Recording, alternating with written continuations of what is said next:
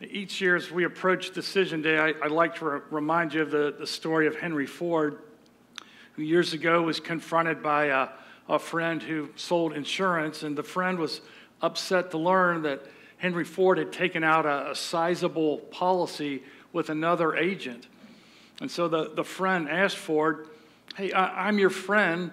Why did you buy your insurance policy from him and not from me?" And Ford answered simply, "You never asked me." And there's some questions that are just too important not to ask. Some questions aren't monumental. Paper or plastic, decaffeinated or regular. Those are important but not essential.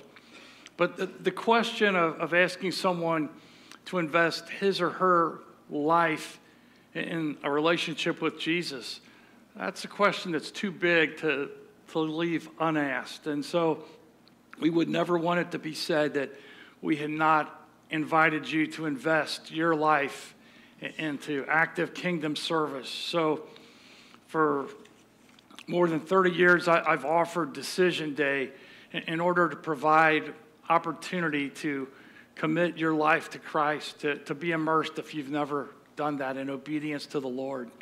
And if you're already an immersed believer, it's a chance for you to move off the sidelines and commit to greater involvement and greater ministry and service in the body of the church. We realize that every person in the room is at a different place in this journey of forging this personal relationship with Jesus. And we understand that people make decisions at varying rates of time. And so Decision Day is not intended to pressure anyone. It is intended to provide an opportunity for you to go farther in your journey, to create some dialogue, to get a conversation going, to get questions answered. And so my prayer is that if you are ready, you will make a decision for Christ and his church. If you reach in the bulletin, there's a blue insert. If you want to put your hands on that for just a moment. And it's a place where you can fill out your response. My name is, and then if you print legibly your name, and then you can bring this forward at the invitation song, and it says, "I'm coming forward today on Decision Day to make the following decision for Christ and his church." And you can check whichever box applies. The top box says, "I'm ready this morning to confess my faith in Christ and be immersed in obedience to him." And then below that it says, "I've already confessed my faith, been immersed, and I'm coming today to place my membership with Batesville Christian Church." And if your membership was somewhere else previously, you can fill that in. So if you are responding today, just bring that up, hand that to me in the center of the aisle when you come forward, and that will help us as we approach our invitation time.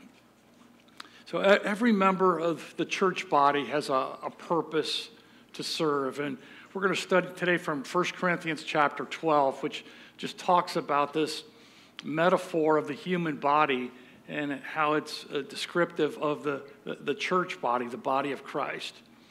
The first thing is deciding on the body. Let's begin in verse 12 there in our text. It says, "The body is a unit, and though it is made up of many parts, and though all its parts are many, they form one body. So it is with Christ. For we were all baptized by one Spirit into one body, whether Jews or Greeks, slave or free. We were all given the one Spirit to drink." The body of Christ, the church, is composed of many parts. One of my professors in Bible college, Sherwood Smith, said, "I know that there is one who has been aware of every beat of my heart since birth." He goes on, "When one considers that his heart beats 100,000 times per day as it pumps blood throughout 70,000 miles of blood vessels, that's a lot of beats for someone who has lived for decades."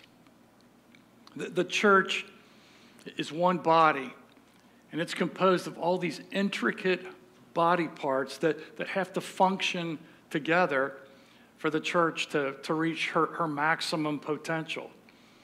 We see that in our human bodies. So if after church today you decide to go through the drive-thru at Burger King and get a sandwich, your whole body is going to get involved in that.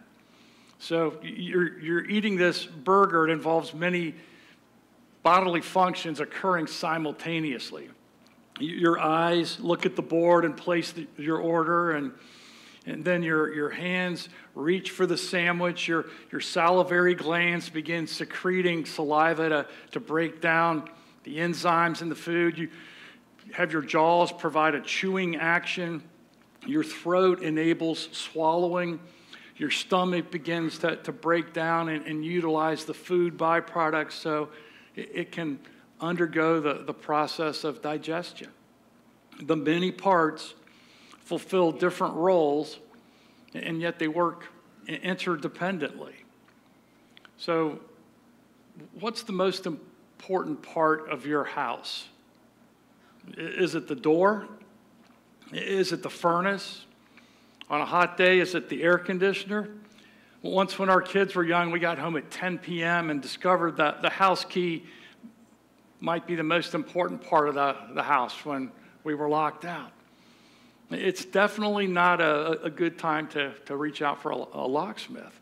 Well, God's designed all these different parts of the body, and one's not more important than another. Some are more visible than others, but that house key may be more important than your HVAC if you can't get inside the house. And so in Christ's Church Universal, there's this example, this collaboration, this cooperation, this collective effort in serving Him. And sometimes there's that rare moment when everything clicks and it all comes together, and the resulting synergy is very special. Paul Harvey and his wife were visiting a church in which the minister was talking about the importance of giving touch to communicate love. And to illustrate his point, the minister said, it's a proven fact that a newborn baby gains weight 50% faster if the baby is held, touched, and coddled. Paul Harvey said his wife leaned over to him and said, "Don't you dare touch me." Well, the church should be a place where we gain spiritual pounds because we're not ashamed to show love. The church is the best alternative to a fallen world. Years ago, there was an old sermon about Noah's Ark, and it was entitled, "The Stench or the Storm." And the idea was that floating around on that boat for a year, it probably got a little bit rank in there with all the animals. You know, there was a stench that was evident. However, the alternative, being outside in the storm, bobbing on the water and trying to tread, didn't sound like a real good alternative. And so I think that's a great analogy of the church. The church has problems, but it's still a lot better than the storm outside. Sometimes Christian people don't always act like Christian people. And the church, although imperfect, is still the best alternative. The church, even with her imperfections, is still the best thing going. When functioning as intended, the church is a thing of beauty. When sin is confronted, confession is made, grace is extended, that's a thing of beauty. When loneliness is being felt, shared, support moves in to surround, and genuine love is demonstrated, that's a thing of beauty. When lives are lost, misdirected by the majority of the voices in our culture, and they find a new direction for living, they discover a new purpose in life. It's embraced, it's enjoyed. That's a thing of beauty. And sometimes those of us who've been in the church for a while can get jaded and forget that truth. And the truth is we all need each other. Just as in the human body, it's true in Christ's church that the members of the body can't exist in a healthy form independently of the body. You can't reason, hey, I'm just going to be a finger on my own without anybody's help. There's a value in our differences. We need different types of people: toes, heels, kneecaps, elbows, necks. They all fulfill different purposes. There's a diversity that's valuable. And we're to have concern for all members of the body and care about everybody, and not just the ones that have similar functions to us or our roles. Paul issues a rhetorical question here. He says, what if everybody in the body were an eye? What about that? How well would that work? He goes on to say, if that were the case, where would the hearing be? He wonders aloud. And there's this unique interdependence that God has designed into the special body called the church. And just making sure you're with me, everybody listening.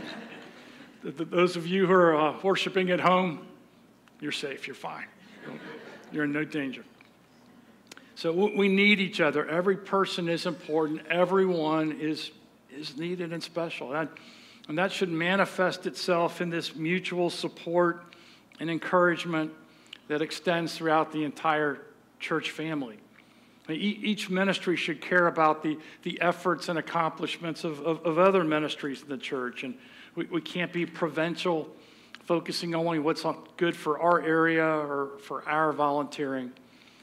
All the ministries work together, not in competition, but in cooperation to love God, love people, impact the world. And so church membership means different things at different places. And here, our vision at BCC is we want to be a first century church in the 21st century. And that means we want you to be actively involved in the life of the church. Church wasn't something that the early Christians did for an hour a week. It wasn't a box that they checked on their weekly to-do list. It permeated their every waking moment. Church wove its way into their conversations, into their actions 24/7. And we want to recreate that type of first century community that the Jerusalem church experienced, that original church, as we carry out that mission. So every member of the church body has a role and a purpose to serve. And so Decision Day or D-Day is about deciding to be a part of the body. And the analogy here of the many parts, the many members of the human body forming one body, describe what it's like to be a part of Christ's body, the church. And the original recipients of this letter that the Apostle Paul wrote, these people lived in the city of Corinth. This was this cosmopolitan port city of great commerce. It contained this cross-section of society: Jews, Greeks, slaves, free men and women. And from this patchwork of backgrounds, God was piecing together a patchwork quilt of real beauty. The common denominator in these people who had really very little in common was that they had made a decision to unite with Christ and his teachings. And so the deciding of the body was making this commitment to membership in this newfound religion. So how did they decide on the body and enter into it? Verse 13, Paul explains, "For we were all baptized by one Spirit into one body, whether Jews or Greeks or slave or free." So 2,000 years ago, when people decided to unite with the body of Christ, that was how they did it, and that's still how we do it today. The next verse goes on to add, "We were all given the one Spirit to drink." And that corresponds with what the people were told by the Apostle Peter on the day when the church began. Acts 2:38, "Repent and be baptized, every one of you, in the name of Jesus Christ, for the forgiveness of your sins, and you shall receive the gift of the Holy Spirit. That's how one decides to unite with the body of Christ and become a member of his church. And if you're thinking, well, I've got some things in my life that I need to work on, and when I get that all figured out and I get my life together, then I'm going to become a Christian. And that's when I'll get involved in the church. And that's really the backwards approach. We can't do that on our own. We can't get to that point with self-sufficiency, or we wouldn't need Christ. So perfection is not a prerequisite for membership. The church was not designed to be a museum for saints, but a hospital for sinners. It's not a collection of perfect people here with perfect lives. Our church is a place where people can find deliverance, where their past mistakes can be overcome, and there can be hope for the future. At BCC, we consistently tackle the tough issues. We stand on the word of God's truth, and at the same time, we extend the grace of God, who is the God of the second chance. So in a healthy human body, it experiences growth. It develops. It changes. It matures. It progresses in size and intellect and abilities as we watch an infant transform into a child, into a teen, and then become an adult. A living church is no different. And a church should duplicate that same growth trajectory and attendance and holiness and giving and serving others and in a spirit of unity.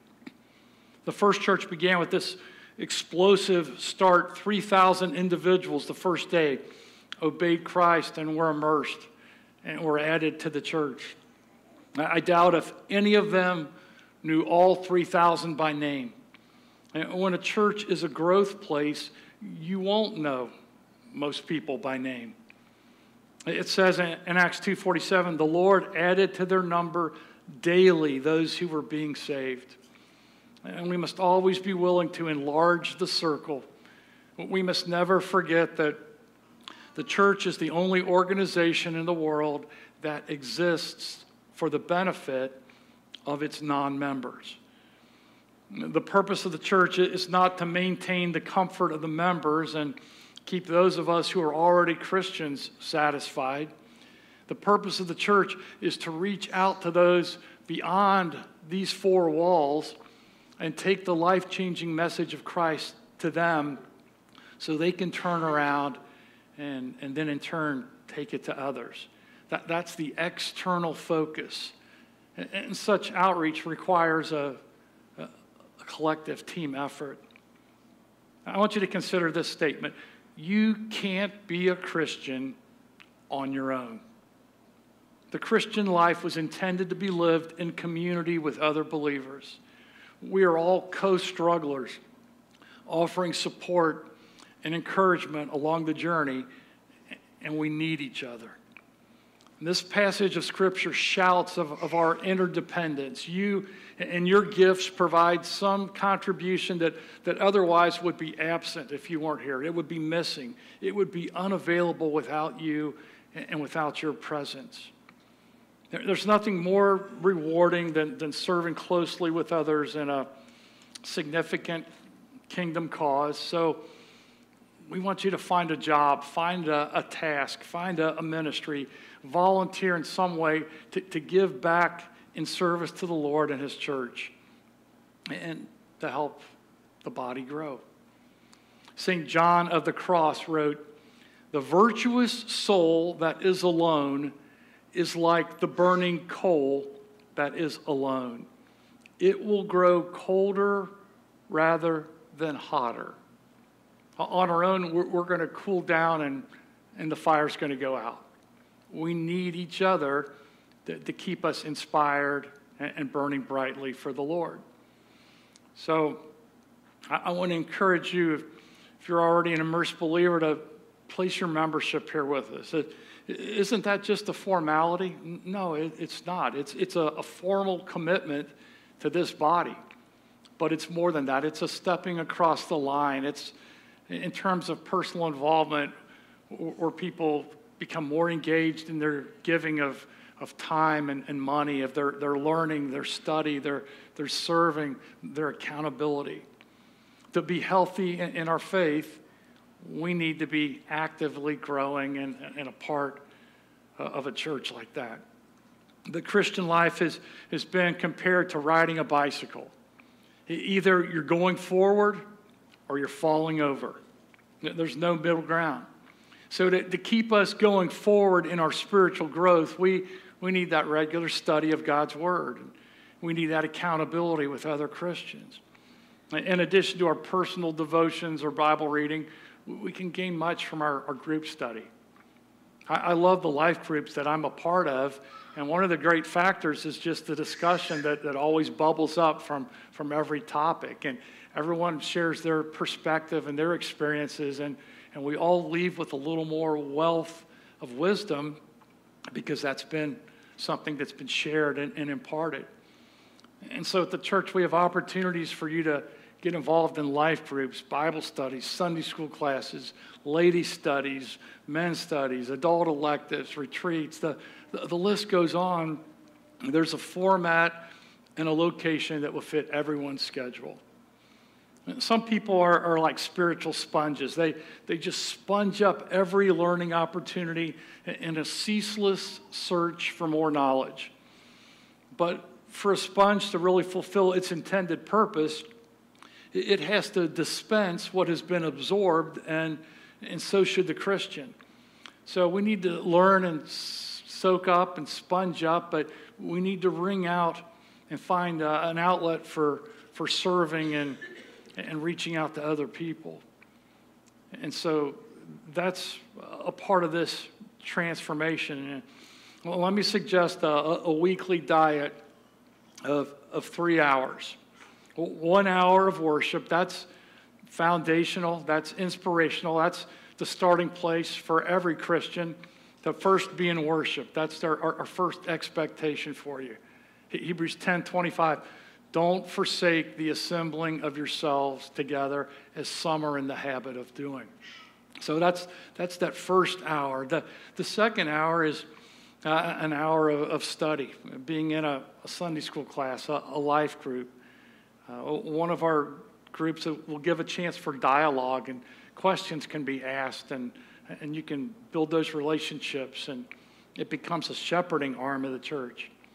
And then that third hour is an hour of service. We love for each member to find a way of volunteering and giving back, whether that's working in a youth class, a nursery, serving communion, handing out bulletins, whether that's helping with some paint or repair around the building, whatever that might be. Look for a way to give. And so that really creates a three-dimensional experience, an hour of worship, an hour of study, an hour of serving each week is what we would love to see in our family. Well, there's this diversity in the body that's spoken of in verse 14 when it says the body is not made up of one part but of many. If the foot should say, well, because I'm not a hand, I don't belong to the body, it would not for that reason cease to be a part of the body. If the ear should say, because I'm not an eye, I don't belong to the body, it wouldn't for that reason cease to be part of the body. If the whole body were an eye, where would the sense of hearing be? If the whole body were an ear, where would the sense of smell be? Our differences are a good thing. I'm glad we're not all cookie-cutter Christians, and we've been given different gifts, different abilities, different strengths, and different weaknesses. Our distinctives are divine. God planned it that way so that we can complement and supplement each other. We can complete and supply what is needed. And so we've not been saved to sit, but saved to serve.